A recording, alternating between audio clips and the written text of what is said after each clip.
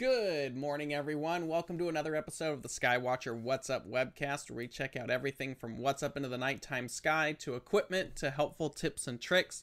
Of course, at the end of the month, we have a special guest on to talk about their specialty in the field of astronomy. And it's the first of the month. It's the first Friday of March. It's hard to believe that we're already 3 months into 2022. But regardless, thanks for hanging out with us. Like I said, we do this every Friday, 10 a.m. Pacific, right here at the Skywatcher USA YouTube channel.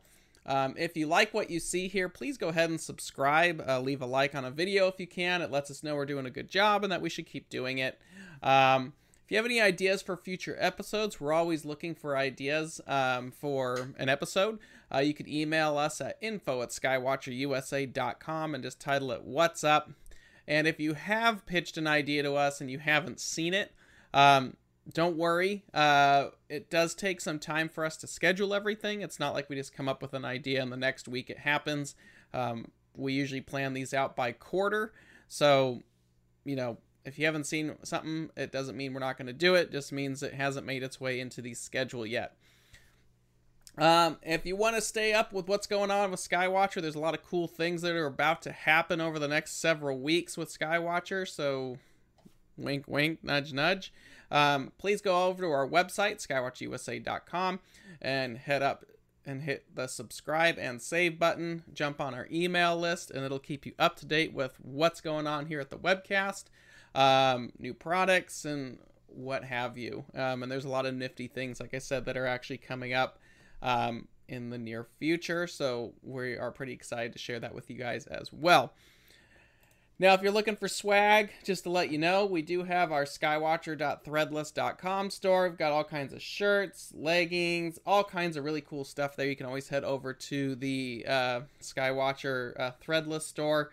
Again, it's skywatcher.threadless.com. Hoodies, all kinds of stuff to match whatever Skywatcher gear you've got, or just because it's cool.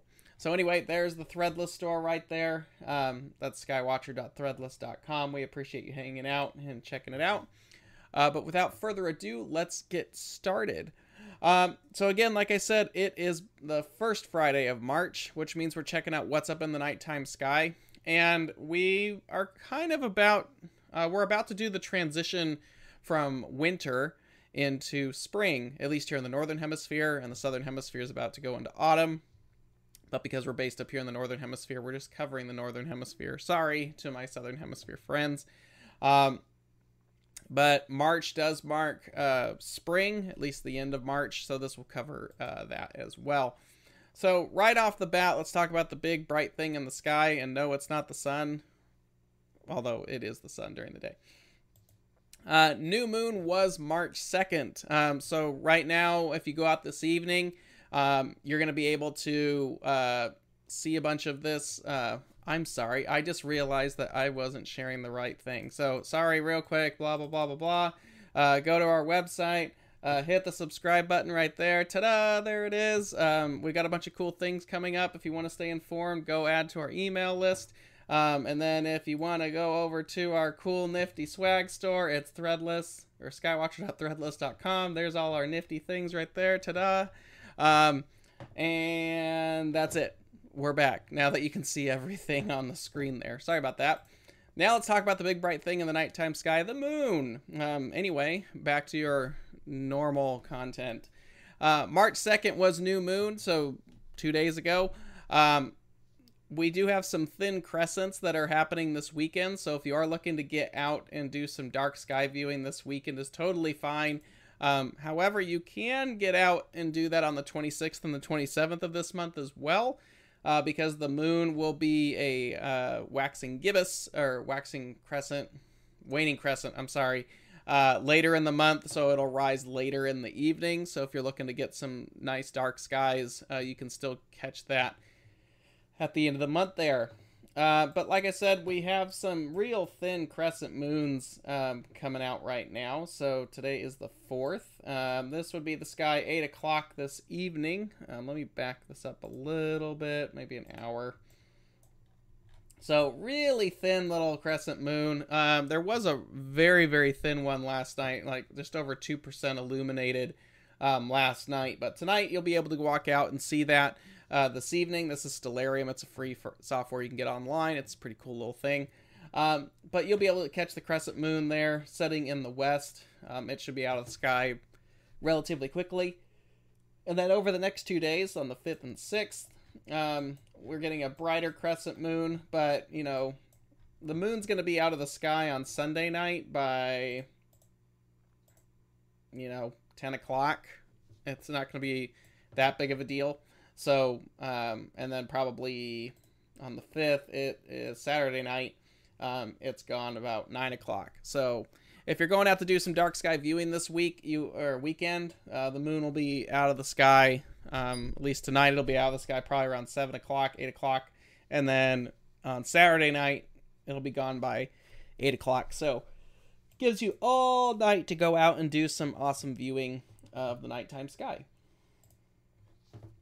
Now, the full moon is going to be coming up as well. That is March 18th is the full moon. And this particular moon is known as the worm moon. That's because earthworms this time of year, the soil's worming up. Ha ha ha. See what I did there? The soil is warming up. And earthworms are starting to come out and do what they do, preparing for spring, just in time to plant the gardens and all kinds of whatever you got going on. But that is the worm moon. That is the March full moon, and that takes place on March 18th. So plan accordingly. Planets. Planet season's pretty much done, at least till later in the year right now. There's still a couple planets hanging out up there. We do have Uranus, which is kind of hanging out. It's pretty low right now. So let me get this back to 8 o'clock. Let me pull this tonight. There we go. So Uranus is actually hanging up here. Right there. It's in the constellation of Aries right now. So that's one planet, but it's getting pretty low in the nighttime sky. This is a fun one to do because you can do it in most average backyard telescopes. It's just a little blue ball floating out there. If you're in dark skies, you can actually see Uranus naked eye. It's about it's about magnitude 7, just around 7. Right here it's saying 7.2. I'm sorry, 5.8. A little brighter than I thought. So it is naked eye visible. I have seen it under very dark skies. It's cool to be able to check that one off the visual scale. But it is an easy one to do in pretty much any size telescope, and adding a little bit of magnification, you can get the, you know, looks like a little blue sphere hanging out amongst the star field. It does noticeably look different than most of the stars in the field. It doesn't have that stellar look. It does look like a planet. But yeah, that's the planet Uranus. Go ahead and check that one out. Maybe go out this weekend and check it out. It's a fun one to knock off your list. Now, Neptune is also hanging out up there, and I don't think it's showing up the way I want to on this, so we'll just have to find it. Neptune would help if I could spell it. Did we lose Neptune already? Did I mix them up? Yep. Never mind. Okay, so with that being said, we only have one planet up in the nighttime sky right now, and that is Uranus. It is theoretically naked eye visible. Neptune, I'm just going to skip over this so you guys don't see it. But yeah, Uranus is pretty much it. Now, if you're an early morning riser, which I am not, or you're going to be up, we'll just fast forward to the morning. Hanging out in the morning, you've got Venus and Mars are hanging out. Saturn has finally come around. So all the planets are going to start making their way into the early morning skies there. Jupiter is probably not too far from the sun. But we do have a conjunction, I think, with Mars and Venus this month. Let me fast forward this. Yeah. Actually, there's a cool one right there. On the morning of March 25th. Let me see if we can get back to 5 o'clock. Yeah, on March 25th, we have Venus, Saturn, and Mars making a cool. It'll be right next to the bright star right there. But you'll have a pretty cool conjunction on the 25th in the very early morning. Venus, Mars, and Saturn will be paired together if you're going to be an early morning riser. So go ahead and check that out. That's on March 25th. And yeah, so there you go. That's it for planets. Not a lot going on right now. Hopefully later this year. We do have a close approach of Mars again this year.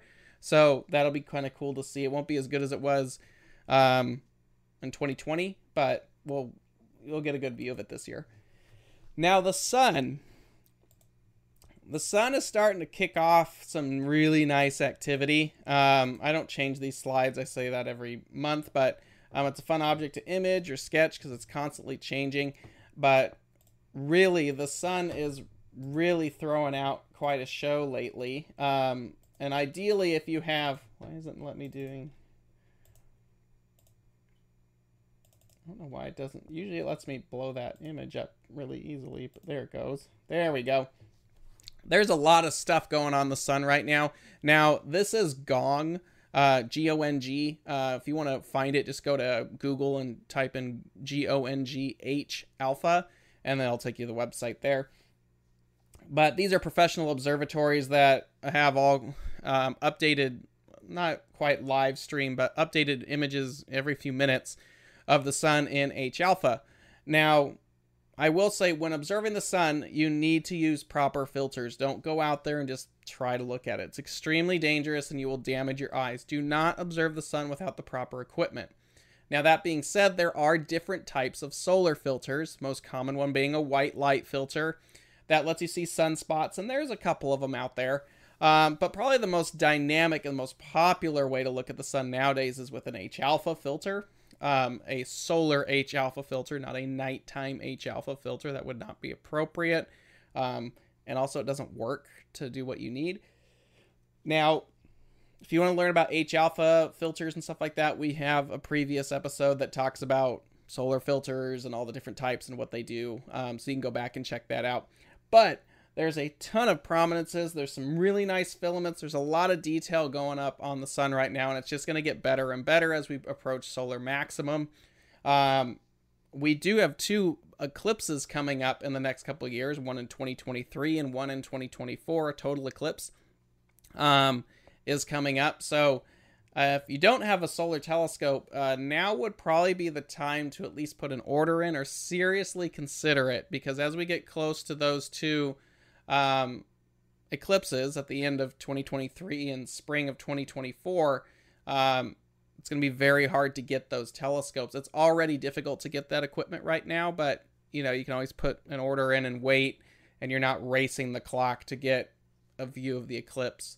So just something to think about. We will probably do an episode towards the end of the year discussing that topic about preparing for the eclipses that are coming. But for now, a lot of people are not really thinking about it in depth. So this would be the time that I would recommend, you know, if you don't have one, look at getting yourself a solar telescope.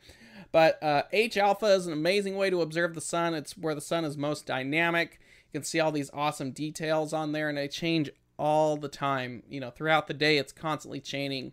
So today is a particularly nice day because there's a bunch of different things up there on the sun. So anyway, that's what's going on the sun right now. That is Gong H alpha.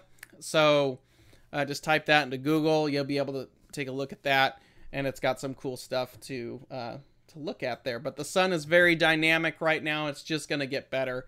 So it's definitely worth going out and observing it. I try to get out at least once a week, just for a couple minutes. If you've got something small, you know, like a 30 or 40 millimeter or even a 60 millimeter H alpha telescope, just put it on like a photo tripod and pop that out, and that would be awesome. Bob, we do not make an H alpha telescope. As cool as that would be, we don't. You'd have to go to like Lunt or Daystar and stuff like that.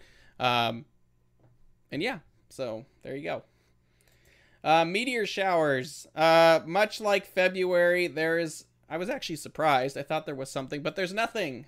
Nothing is happening for meteor showers for March. There is some stuff in April that's coming up, but it's not April, and we're not discussing April right now. So unfortunately, there's not a lot to talk about for meteor showers this month. So you might catch a few shooting stars that are floating around, but yeah, that's pretty much it. Nothing for meteor showers, unfortunately. Now, comets. I did see, whoops, jumped ahead there. I did see a very cool shot of a comet right next to the Rosette Nebula. I think Damien Pete shot it. I don't remember which one it was. Our observatory, we've had some weather out there, so haven't had a lot of time to do some imaging of what's cool and stuff in the comet world. But let's see what's going on right now. This is cometchasing.skyhound.com. This is a great website if you're really into comets. It shows all kinds of the visible comets that are up. This might have been the comet next to the Rosette. It looks like it'd be correct. 104P Kowal. Sorry if I butchered that. That might be the one. It is moving into Gemini, so that would be accurate. Yep. This is probably it. Anyway, this is my favorite website for using comets. So the reason being is it gives you details about all the current comets, tells you the names, and then that makes it really easy for you to go into like a program like Sky Safari and actually look up the comet, see where it's at, how bright is it, and maybe like get your star chart there. These have star charts as well, but Sky Safari makes that a little bit more interactive. But these are all the current comets that are currently visible. Now, the brightest one right now, at least in the northern hemisphere, is C 2019 L3 Atlas. This is in Gemini, shining at just under 10th magnitude. So, there's nothing that's super dynamic right now in the world of comets. No big things to write about. We've lucked out recently. There's been some really nice stuff. But right now, the brightest ones, you know, we're all just under 10th magnitude, pushing past 10th magnitude. So that's doable on like a 6-inch telescope or 150 millimeter telescope. But there's nothing big right now that I'd say you have to run out and go see. But there are some fun ones out there. For example, if you are going to be going out to a dark sky site this weekend, what could be fun is, you know, pick a couple of these, you know, these top 4 right here. This one, C 2019 L3, 19P Borelli, 104P, C 2017 K2 Pan-STARRS. If you've got an 8 or 10-inch telescope or bigger, and you're looking for kind of a challenge, you know, take those 4 and go hunt them down and see if you can see them.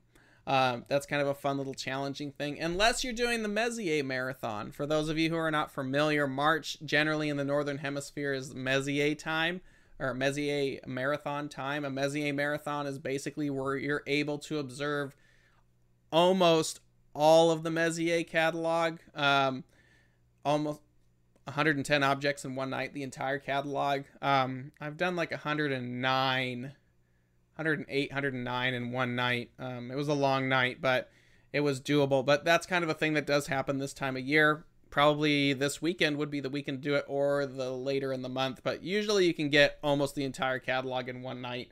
But that normally takes place in March, which actually segues us right into Deep Sky. So like I said, this weekend is the dark weekend of the month. We have some very thin crescent moons tonight, tomorrow, and Sunday night.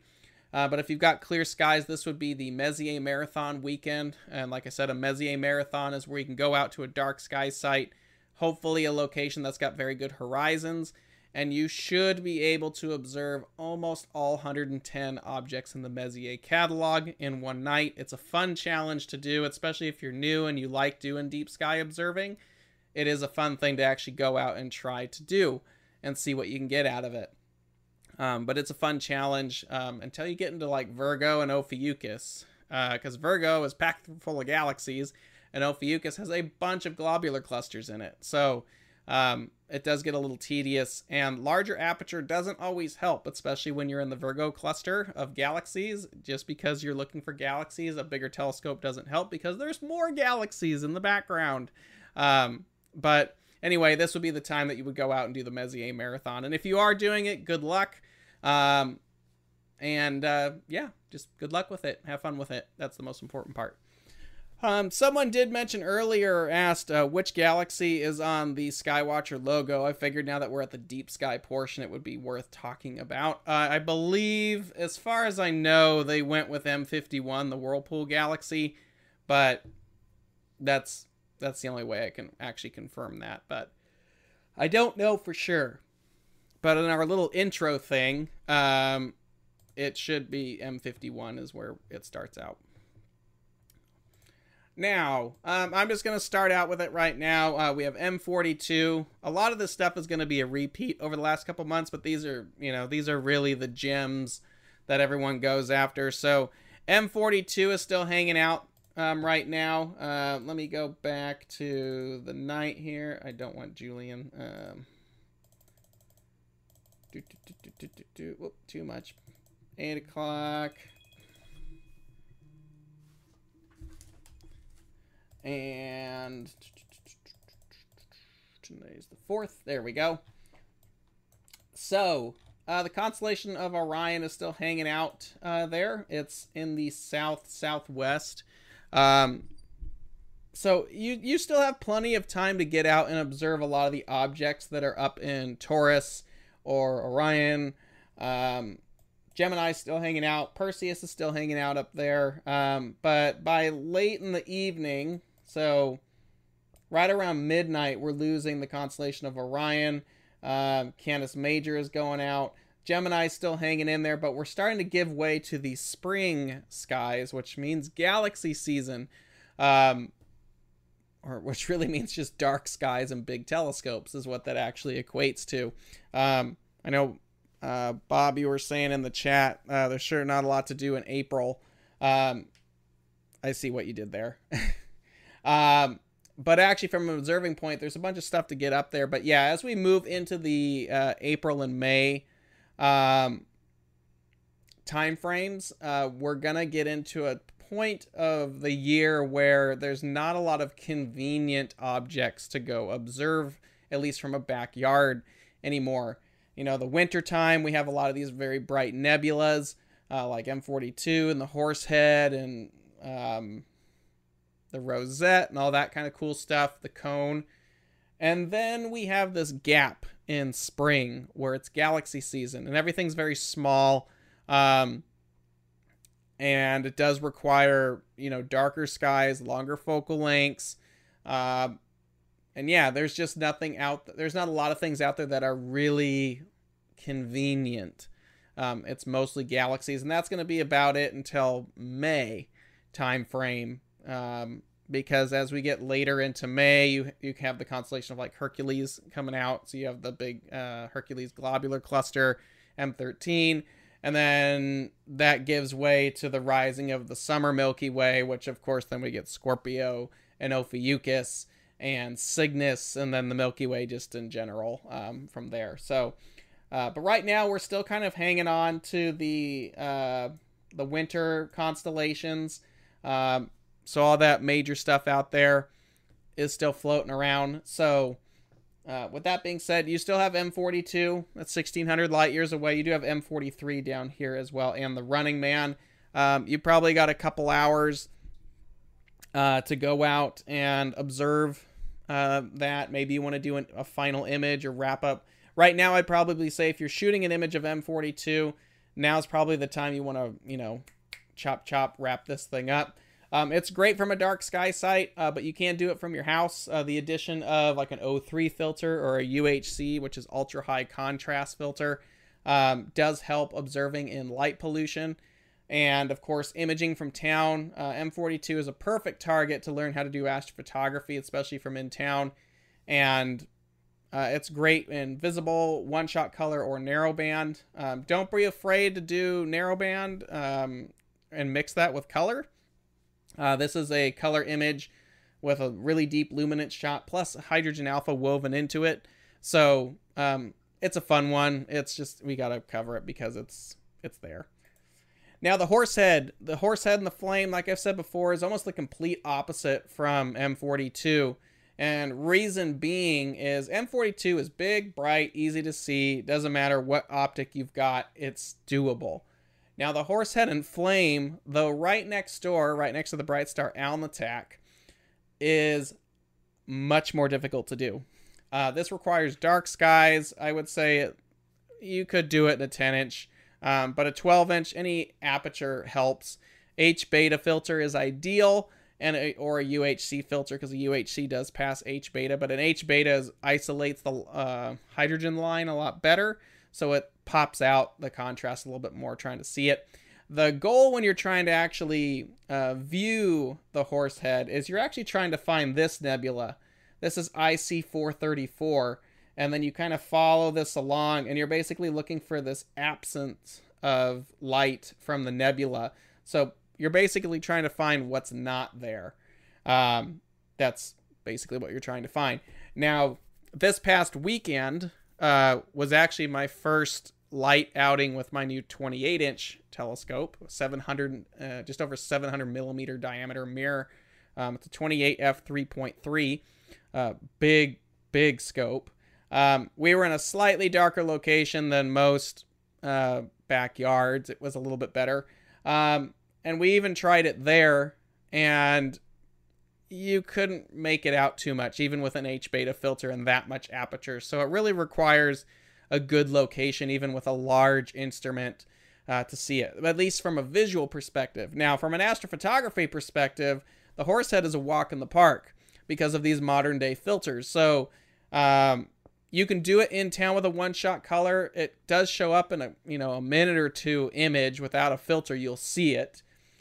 Filters will help reduce the light pollution if you're doing one-shot color or color imaging. But narrowband filters, especially when you're imaging from in town, like an H-alpha filter, is really ideal. So that's something you want to go out and take a look at doing. It's amazing how easy this nebula is with cameras. A 30-second image, it pops right out. But yeah, it's a phenomenal nebula to go see. It's a big notch in your belt when you're at a dark sky and you finally see it, because there's so many people that see the Horsehead on like books or online, and they're like, wow, I want to see that. It's nowhere near as easy to see as it's made out to be. So it is a bit of a challenge, but if you've got some decent aperture, like a 10 or 12 inch or bigger, and access to filters and a dark sky, it's very helpful. The trick I find is getting on target and moving the telescope side to side, whether it's a Dob or whatever you're using, the controller, move it side to side, and you want to see what moves with the star field. And I find that's an easy way to detect what's there and what's not. So anyway, that's the Horsehead and the Flame. The Flame is easy. From an average sky, it's a little bit dark. The Flame Nebula is not a problem to see. It's very easy to catch. The harder part is actually trying to get IC434 in the Horsehead, which is right next door. Now, next up is... I didn't freaking fix this. I'm sorry. I thought I fixed this one, and I didn't. So this is the Rosette Nebula. I'm not even going to show you. This is the Rosette Nebula. The Rosette Nebula is located in the constellation of Monoceros, which is not far from like the Horsehead and the Belt of Orion and all that. It's just a little further east. Now, the Rosette Nebula is one of those where from an... I wouldn't say from the backyard you could get it visually. It also depends on how bad your light pollution is, but you can see the star cluster that resides inside of it. NGC 2264. It's kind of a mess of NGC catalog numbers in this object. There's a lot going on there. But the Rosette Nebula is one that is actually fairly easy to get from a dark sky site. The problem with it is it's huge. You're going to need a low power telescope with a really wide field. You could probably get it without a filter, but something like a UHC or an O3 filter is definitely doable and will help pop that out and show you. But from an imaging standpoint, the Rosette is very easy to do, even from a backyard. It's an excellent object if you've got narrowband filters. It's very vibrant in most of the narrowband filters that are available, but it's a very cool object to go out and observe. There's a lot of structure in there. So astrophotography, it's not difficult. The biggest challenge you're going to find is how large the object is. So you want to make sure that your optical system is up to encompassing that entire object and that entire field. And then from a deep sky perspective, visually, again, wide field optics will help, but dark skies will be a nice match to have with this thing. Now, right next door, almost connected to the Rosette, is the Cone Nebula. This is in Monoceros, 2,700 light years away. Again, very similar to the Cone. Dark skies are ideal, as with anything. UHC or O3 filters. Imaging-wise, this is an easy one to knock out, especially with, like I said, modern-day cameras, and those narrowband filters make this very easy to catch. There's a lot of awesome detail in here. This is a one-shot color image with hydrogen alpha applied over the top as a luminance channel. So it does help pop some of that detail out. But the Cone Nebula has a bunch of detail inside of there, and those narrowband filters will help make that doable, especially from a backyard. A lot of these emission nebulas, it's pretty much the same. If you live in a very light polluted location, especially if you're using imaging equipment, narrowband filters, or if you're using a one-shot color system, the multi-band narrowband filters are ideal to being able to take nice images and not having to really futz around too much with this light pollution that is constantly pounding away at everything. So next up is M1.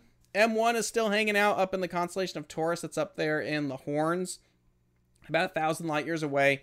This one is a lot. I wouldn't say it's not super challenging. It's not the most exciting thing to see in the night sky, unless you're under the right conditions. Now, visually, it's going to look like a smudge amongst the star field there.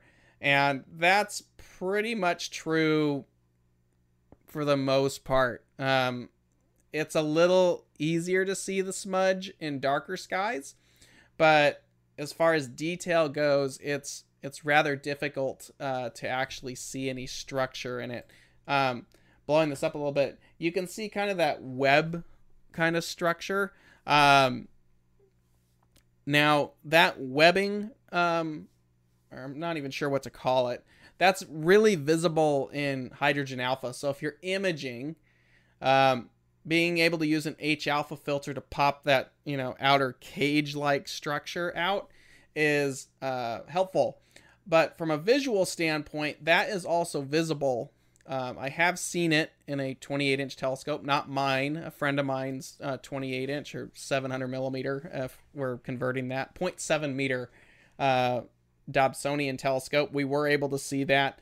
I think we used a UHC filter, and carefully viewing, if you looked at it just right with a large enough telescope, that kind of webbing that sits around M1 is actually visible with the right filters under the appropriate skies with the right equipment. And I'm talking really big telescopes at this point. But if you have access, if you're going to a star party and like this weekend, and somebody's going to have like a 20-something inch telescope, half meter scope or bigger, give it a go. See if you can pull that out. It's kind of a cool little, detail to be able to check out if you can. But that's a really fun one to go take a look at. But yeah, having that large aperture to back you up is, no one's going to argue with that at all. But it is possible to see the structure on M1, but it just takes some serious aperture and some good skies. Imaging wise, it's not difficult. It is a lot smaller object than I think a lot of people think it is. So if you're shooting a short focal length scope, you might have to crop in, especially with these high megapixel cameras, or you'll need a longer focal length scope, whatever works out, or you can take a wide field shot, no problem, but it is a lot smaller of an object than I think a lot of people expect it to be. Now, one of my favorite objects, and I always forget it's there, but I'm not a super big fan of open clusters, but this one is my favorite. This is M46 in the constellation of Puppis. It's kind of a 2-for-1 or 3-for-1 if you know what you're looking for. It's 4,900 light years away. It is doable in town. It's an open cluster.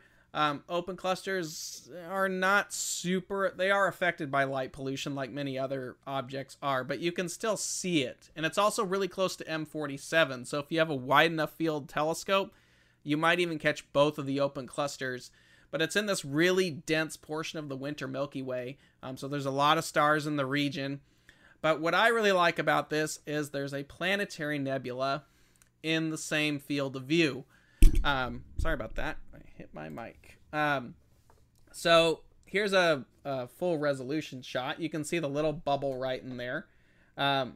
There's the planetary. Now, here's the thing. There's actually 2 planetaries in the field of M46. That's why I said it's a 3-for-1 deal. Now, I haven't personally visually seen the second one. But now that I have a big enough scope to go hunt it down, that might have to happen. Back this weekend when we were actually doing first light on the 28-inch, we actually observed M46 through it, and you could see the little planetary nebula without any filter whatsoever. It was pretty awesome to not need a filter. Filter obviously helps, but that much aperture, it was no problem. But M46 is a very nice cluster. There's a very dense star cloud that it sits within. In a dark sky, it's beautiful. It looks like spilt glitter everywhere, so go ahead and check that out. But what's fun is you get that planetary nebula floating in the field of view. And the one thing I think is really neat about this is the planetary is actually a foreground object, not a background object. So it sits in front of the cluster. So it's a fun one if you're out doing an outreach event. Maybe you're doing live imaging. It's a fun one to actually show people because you do get that 2 objects in one kind of thing. But there is a whole nother planetary in the field. Here's the 2 planetaries, blowing them up. There's NGC 2438, which is the planetary that's easy and sits in front of the actual cluster. And then off to the right is Minkowski 1-18. A much smaller, much dimmer planetary, more red. It does get overlooked quite a bit, but if you've imaged this target before, go back and actually check it out. You might be surprised at what's hiding inside your data.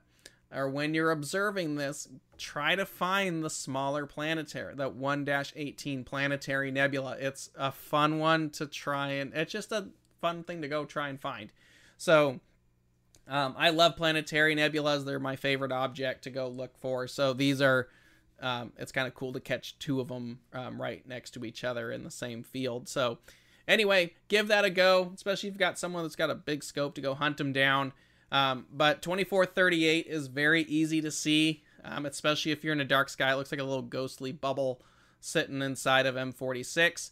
A UHC or O3 would probably pop that out. Now, the smaller planetary nebula, I haven't seen that in person yet. It's got a lot more hydrogen in it, so an H-beta filter might be more helpful, but a UHC could also help as well. So good luck. Go give it a try. See what you find.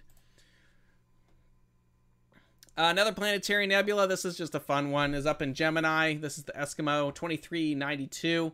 5,000 light years away. This is easy in town. That's the nice thing about planetaries is they're bright, little dense puff balls.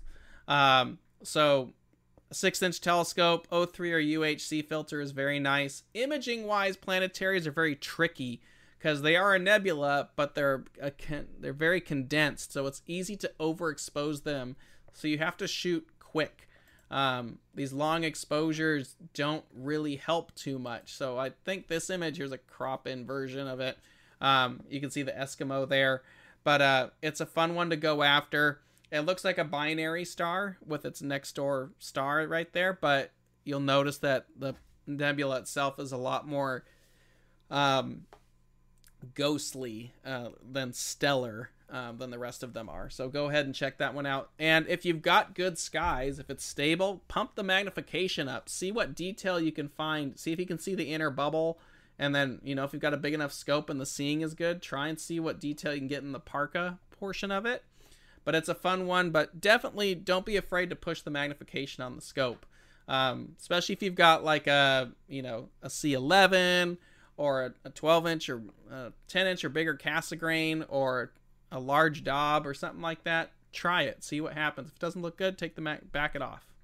But that's always a fun one to go after. Let's see. M106, this is in Canis Majoris. This is just rising 25 million light years away. It's easy in a moderate sized telescope, so that 8-inch class or bigger. Good skies. It is a galaxy. Galaxies are fairly forgiving imaging in town. A light pollution filter is really all that you need. They don't have, a lot of them don't have these really delicate wisps like the nebulas do, so if you get gradients, it's easier to process them out. But dark skies, of course, always help. This one's really unique, though, because you can get some H-alpha detail inside of it. Let me crop in a little bit here. So here's the luminance shot of M106, and then here's the hydrogen detail. You can see these little red arms. These get whipped up by the black hole that's in the center of the galaxy. So it's kind of cool, especially if you're going to be imaging. Do a little bit of H-alpha data and see if you can pop those arms out. This was taken with an Esprit 150 and a ZWO 6200 with a 5 nanometer hydrogen alpha filter, but this should be doable even in a backyard because the hydrogen alpha filter would knock that out. But give it a go, see what you can find.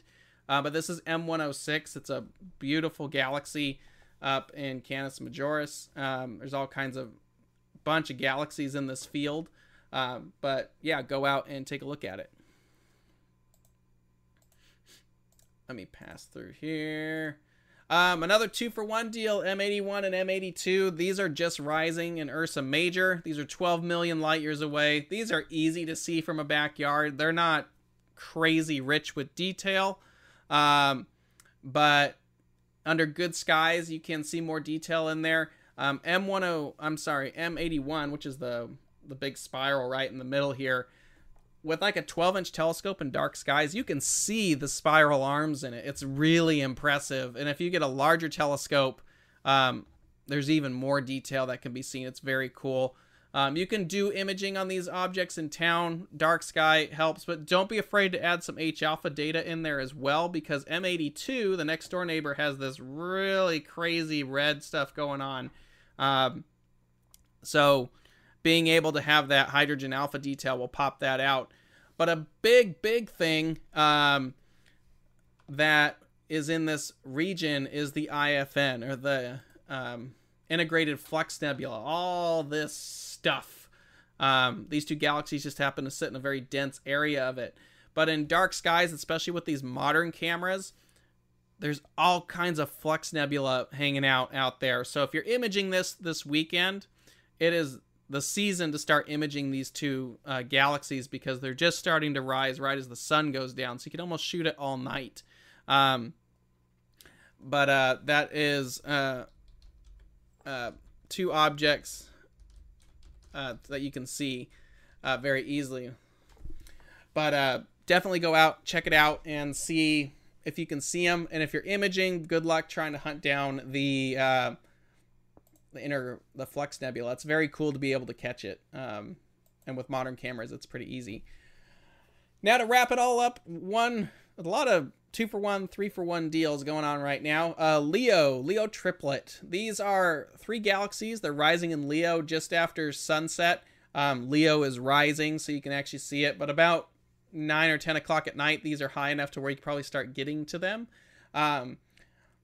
Now, the light year distance on this is incorrect because the galaxies are in different positions.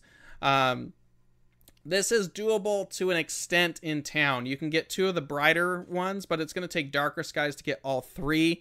In town imaging, it is doable. It's just like the rest of the galaxies. You might want to use a light pollution filter, but dark skies obviously help here.